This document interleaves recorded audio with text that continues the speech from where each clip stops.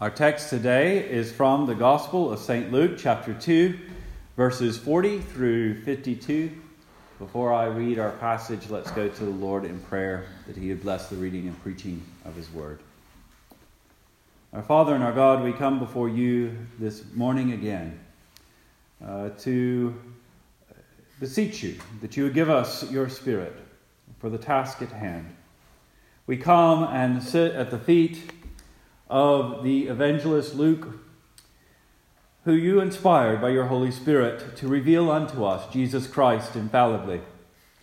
And we ask, dear Lord, that we would give attention to the reading of Your word and preaching of it. We ask that Christ would be magnified, that we would see Him with the eyes of faith clearly. We pray, dear Lord, that You would cause this work to go forth in power, that Your word would accomplish in our hearts what You intend, that we would repent of sin, that we would draw ever closer in faith to our Lord and Savior Jesus Christ, and render unto You all obedience and love. In Jesus' name we pray. Amen. Hear now the reading of God's holy word from the Gospel of St. Luke, chapter 2, verses 40 through 52. And the child grew and waxed strong in spirit, filled with wisdom, and the grace of God was upon him. Now his parents went to Jerusalem every year at the feast of the Passover. And when he was 12 years old, they went up to Jerusalem after the custom of the feast. And when they had fulfilled the days, as they returned, the child Jesus tarried behind in Jerusalem, and Joseph and his mother knew it not of it. But they, supposing him to have been in the company, went a day's journey, and they sought him among their kinsfolk and acquaintance. And when they found him not, they turned back again to Jerusalem, seeking him. And it came to pass that after 3 days they found him in the temple, sitting in the midst of the doctors, both hearing them and asking them questions. And all that heard him were astonished at his understanding and answers. And when they saw him, they were amazed. And his mother said unto him, Son, why hast thou thus dealt with us? Behold, thy father and I have sought thee sorrowing. And he said unto them, How is it that ye sought me? Wist ye not that I must be about my father's business? And they understood not the saying which he spoke unto them. And he went down with them, and came to Nazareth, and was subject unto them. But his mother kept all these sayings in her heart. And Jesus increased in wisdom and stature, and in favor with God and man. The grass withers and the flower fades, but the word of our Lord abides forever. And His people said, Amen. We have here a passage of the life of Christ that is not found anywhere else. Matthew does narrate a bit of the nativity of Jesus Christ, as does Luke. But Luke alone gives us this little snippet into the life of Jesus Himself as He is going from boyhood to manhood. And we get a picture, are fleshed out for us, a picture of who this Jesus is. Now, in the ancient world, especially after the time of Christ, and amongst the church of as Gentiles were brought in, and therefore certain pagan notions were brought in, there was many that looked to their Savior as God that just comes into the world. He just walks into the world, kind of like Zeus would just walk into the world in a body, in a form, but had no history, had no future. He was just there. This was known as Docetism, that the Son of God came and appeared to be human, but was truly divine, and not subject to the weaknesses and the problems and the infirmities of mankind in general. But that is not who our Savior is. And we see him in this passage particularly in his true humanity. There are things said of Jesus Christ that those early heretics would pull back from and discuss. And sometimes you and I scratch our head about it as well. He says in verse 40, the child grew and waxed strong in spirit, filled with wisdom, and the grace of God was upon him. And he says in verse 52, Jesus increased in wisdom and stature and favor with God and man. Well, how is it that the eternal Son of God, that was from the foundation of the world, was from all eternity, ever, that as, well, I'm almost going to say as long as there's been a God, there's always been a God from all eternity. There's always been Father, Son, and Holy Ghost. That he is the express image of the Father. That he is God of God, light of light, true Lord of true Lord. And yet here we have Luke writing under the inspiration of the Holy Spirit, speaking truth and verity, that he increased in wisdom, that he increased in stature, that he increased in favor not only with mankind around him, but with God too. And this is a picture, this is a description, this is a revelation to the fact that Jesus Christ is truly human. That yes, he is the Son of God from all eternity, and he has a divine nature, but he also has a human nature. And when Jesus is in the flesh, when Jesus is who he is, he's not pretending to be man. He's not God in human costume. That he is God in the flesh, that he is God and man. In theology class, we learn the word theanthropos, which is just a fancy way of saying God-man, or the man-God. That he is both. And he's not half of one and half of the other. He's not part man and part God. That he is God, and after the nativity, and into eternity, we don't say he was, he is God and man. For us. Truly in the flesh. This is what John says in his gospel in John 1:14. And the Word was made flesh and dwelt among us. And we beheld his glory, the glory as of the only begotten of the Father, full of grace and truth. We could behold him because he's in the flesh. He is the way, the truth, and the life. And no one cometh unto the Father except through him, because he is in the flesh. And we can bridge that gap between the Creator and the creation because he bridged that gap between the Creator and the creation. That in Jesus Christ, God is also creation as well as Creator. And he's that for us. Paul writes in Galatians chapter 4, verses 4 and 5, writes, "But when the fullness of time was come, God sent forth his Son, made of a woman, made under the law, to redeem them that were under the law, that we might receive the adoption of sons." Or in Philippians chapter 2, Paul describes Christ being in the form of God. He thought it not robbery to be equal with God, but nevertheless made himself of no reputation, and took upon him also the form of a servant, and was made in the likeness of men. And being found in fashion as a man, he humbled himself and became obedient unto death, even the death of the cross. Or as we have in the epistle to the Hebrews, in Hebrews 2:16 through 18, "For verily he took not on him the nature of angels," which might pop in and out of existence, like the ancient Greek gods who were but devils themselves and followed angels.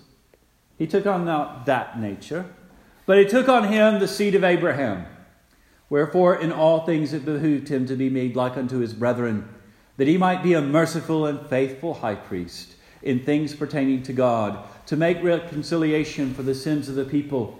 For in that he himself has suffered being tempted, he is able to succor them that are also tempted.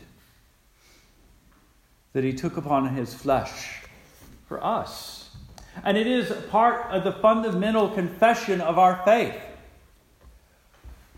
Paul writes to Timothy when he's trying to inculcate what you ought to be passing on, that tradition of the apostles, the gospel that you ought to be teaching without controversy. 1 Timothy 3:16, without controversy, great is the mystery of godliness.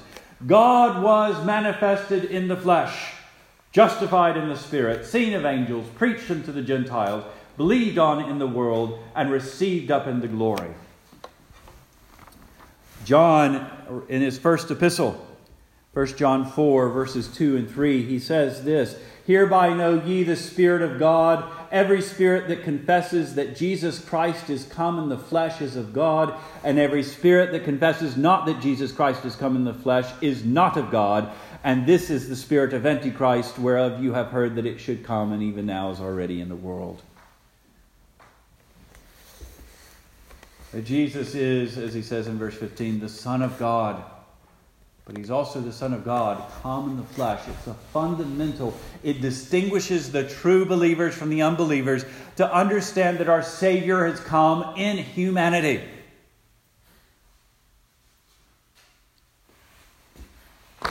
And because he was human, he grew and developed into the man he is today. He is a man today. He is a man at the right hand of God the Father Almighty. That's why we confess such a thing. That even now he is a faithful high priest that understands your struggles and my struggles, because he himself grew and struggled. That he grew and developed. That he matured. He was a child. And he wasn't a child, he wasn't a little adult that looked like a child, but was really all the wisdom of the universe. He was a child. It's part of what he did when Paul writes that he made himself of no reputation. The Greek is literally, he made himself nothing. And it's not that he divorced himself from his divine nature. He was still in that great mystery of who Jesus is. He was still eternal God and all-knowing. But his humanity was not. And he is in his humanity as he is in his Godhead. And like you and like me, he had to learn. And he had to understand, and he had to figure things out. So when you're struggling to figure things out, remember that your Savior has gone before you in this too. This is one of the many, many ways that Jesus fulfills and brings us into that fellowship with God by undergoing and doing those things that you and I have to do anyway. Now, unlike you and me, he was untainted by sin in the doing. He had to learn wisdom, but he was not a fool. He had to learn a great deal and grow in stature and grow in grace, but he was never without it. And he was never ungracious. Paul writes, or the writer to the Hebrews writes in Hebrews 4:15, he says, For we do not have a high priest which cannot be touched with the feeling of our infirmities, but was in all points tempted like we are, yet without sin. And this thing that was conceived in Mary's womb is holy from the very get-go, but not mature, not with full understanding, not with full grasp of all the faculties that is to be a human being. And that he had to develop. And Luke writes that for us. He gives us this picture in the childhood of Jesus Christ, not to no purpose, not just that we might have some sentimental picture of the Holy Family between the nativity and the miseries and the stresses of his ministry that he begins when he's 30 or thereabouts. But he gives us this picture here that we might know that Jesus Christ is truly human. And so we see him in his humanity. But we also see him in this particular incident that he knows he is also the Son of God. We have the story of Mary and Joseph and Jesus going to Passover, as was their annual custom. They were very faithful at it. This was a pilgrimage. It takes about a week. We get a little glimpse of first century life here. You do not have helicopter parents in Palestine in the first century. They probably come from Nazareth in a big caravan. They were going back to Nazareth in a big caravan. They set out. They don't see Jesus for a day. They don't care. He's with the other boys somewhere. And it's not until the evening when they check it around with their family and their acquaintances that they realize that they've left him. And they head back. It says after 3 days, they probably weren't in Jerusalem looking for Jesus for 3 days. This is probably the way the Greek does it. It's probably that day that they left, the day that they realize that they have not found Jesus, and then the time to go back. And they find him probably not too far from where they had left him.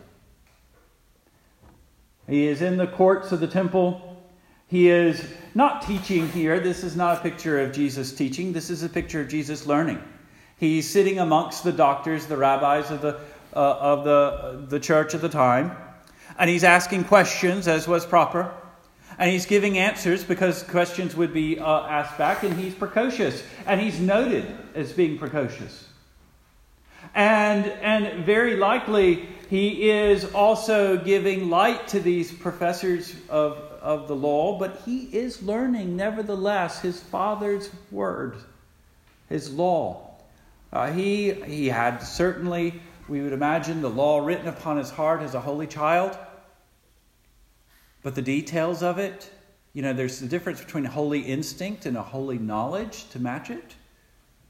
And Jesus would not just be instinctually the Savior. He will know what God has required of him. And there he is.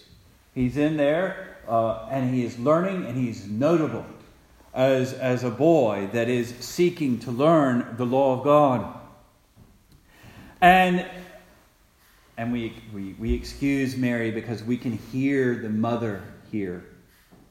We can hear her anxiety when she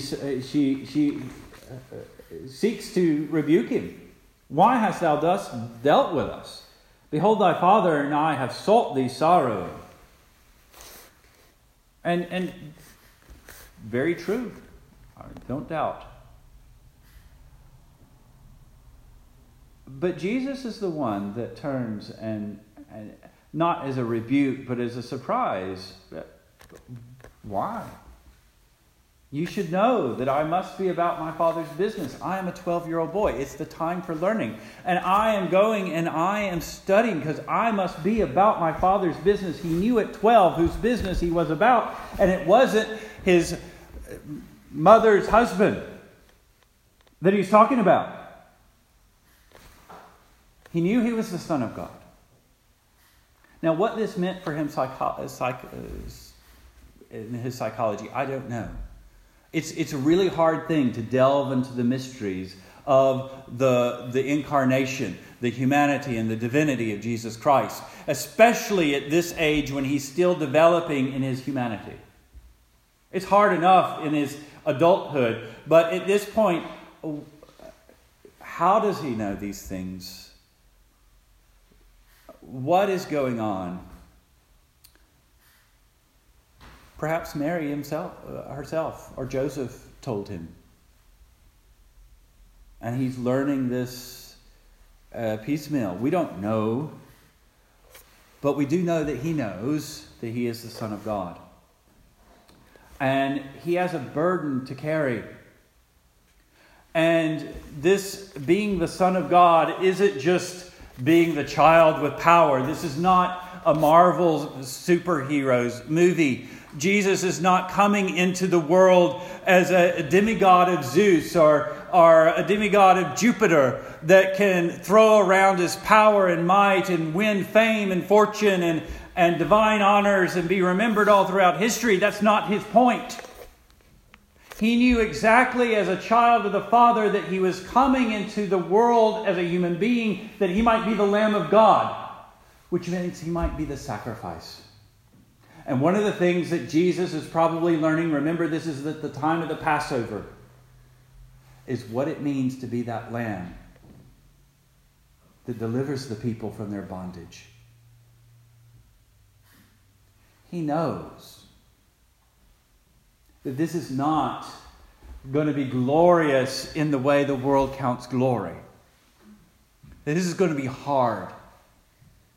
Does he know that he's going to sweat blood on the night in which he is betrayed? Does he know he's going to be ripped to shreds by scourging? Does he know that the exact form of his sacrifice will be the crucifixion? I don't know at this point. But he must know that it is suffering. And then he has to be prepared. And so he is about his Father's business. Even at 12 years old, children. It's never too early to think about how you're going to serve God in your life. It's never too early. Jesus was about it at 12. He's probably about it younger than that. But this is the appropriate time. He is doing the appropriate things at the appropriate time. And he was preparing. He was preparing for his future. And when it came to his earthly parents and his divine Father, the authority, if the two went at cross purposes, he was about his heavenly Father's business. Even at the age of 12, we have Jesus in a situation where the authority of man and the authority of God is at odds. And even here, we ought to obey God rather than man. It's not harsh. It's not like Peter to the Sanhedrin. It's not like Paul to Caesar. But it's here. His own mother, the Blessed Virgin Mary. I have to be about my Father's business. And yet, he wasn't exempt from childhood.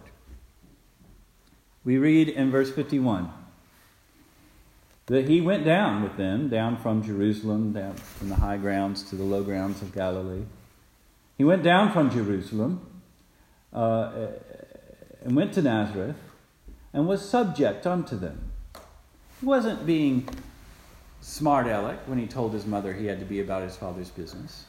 He wasn't being disobedient when he wasn't with the caravan where they thought he ought to be. He was still subject unto his mother and Joseph. Subjection to Joseph and his mother was also part of his Father's business in fulfilling the law. Jesus Christ, children. Jesus Christ himself honored his father and his mother. It's a fundamental part of who he is and what he has done. All the more freely then should you and I learn to live obediently in this life, to live with the authority structures as best we can, keeping the two together. Jesus was in subjection to his father and mother, but he was about his Father's business. And that comes first. But we shouldn't fear the yoke that is placed upon us in the world as long as we can still be about our Father's business. Because that too is part of our Father's business. And this is who Jesus is.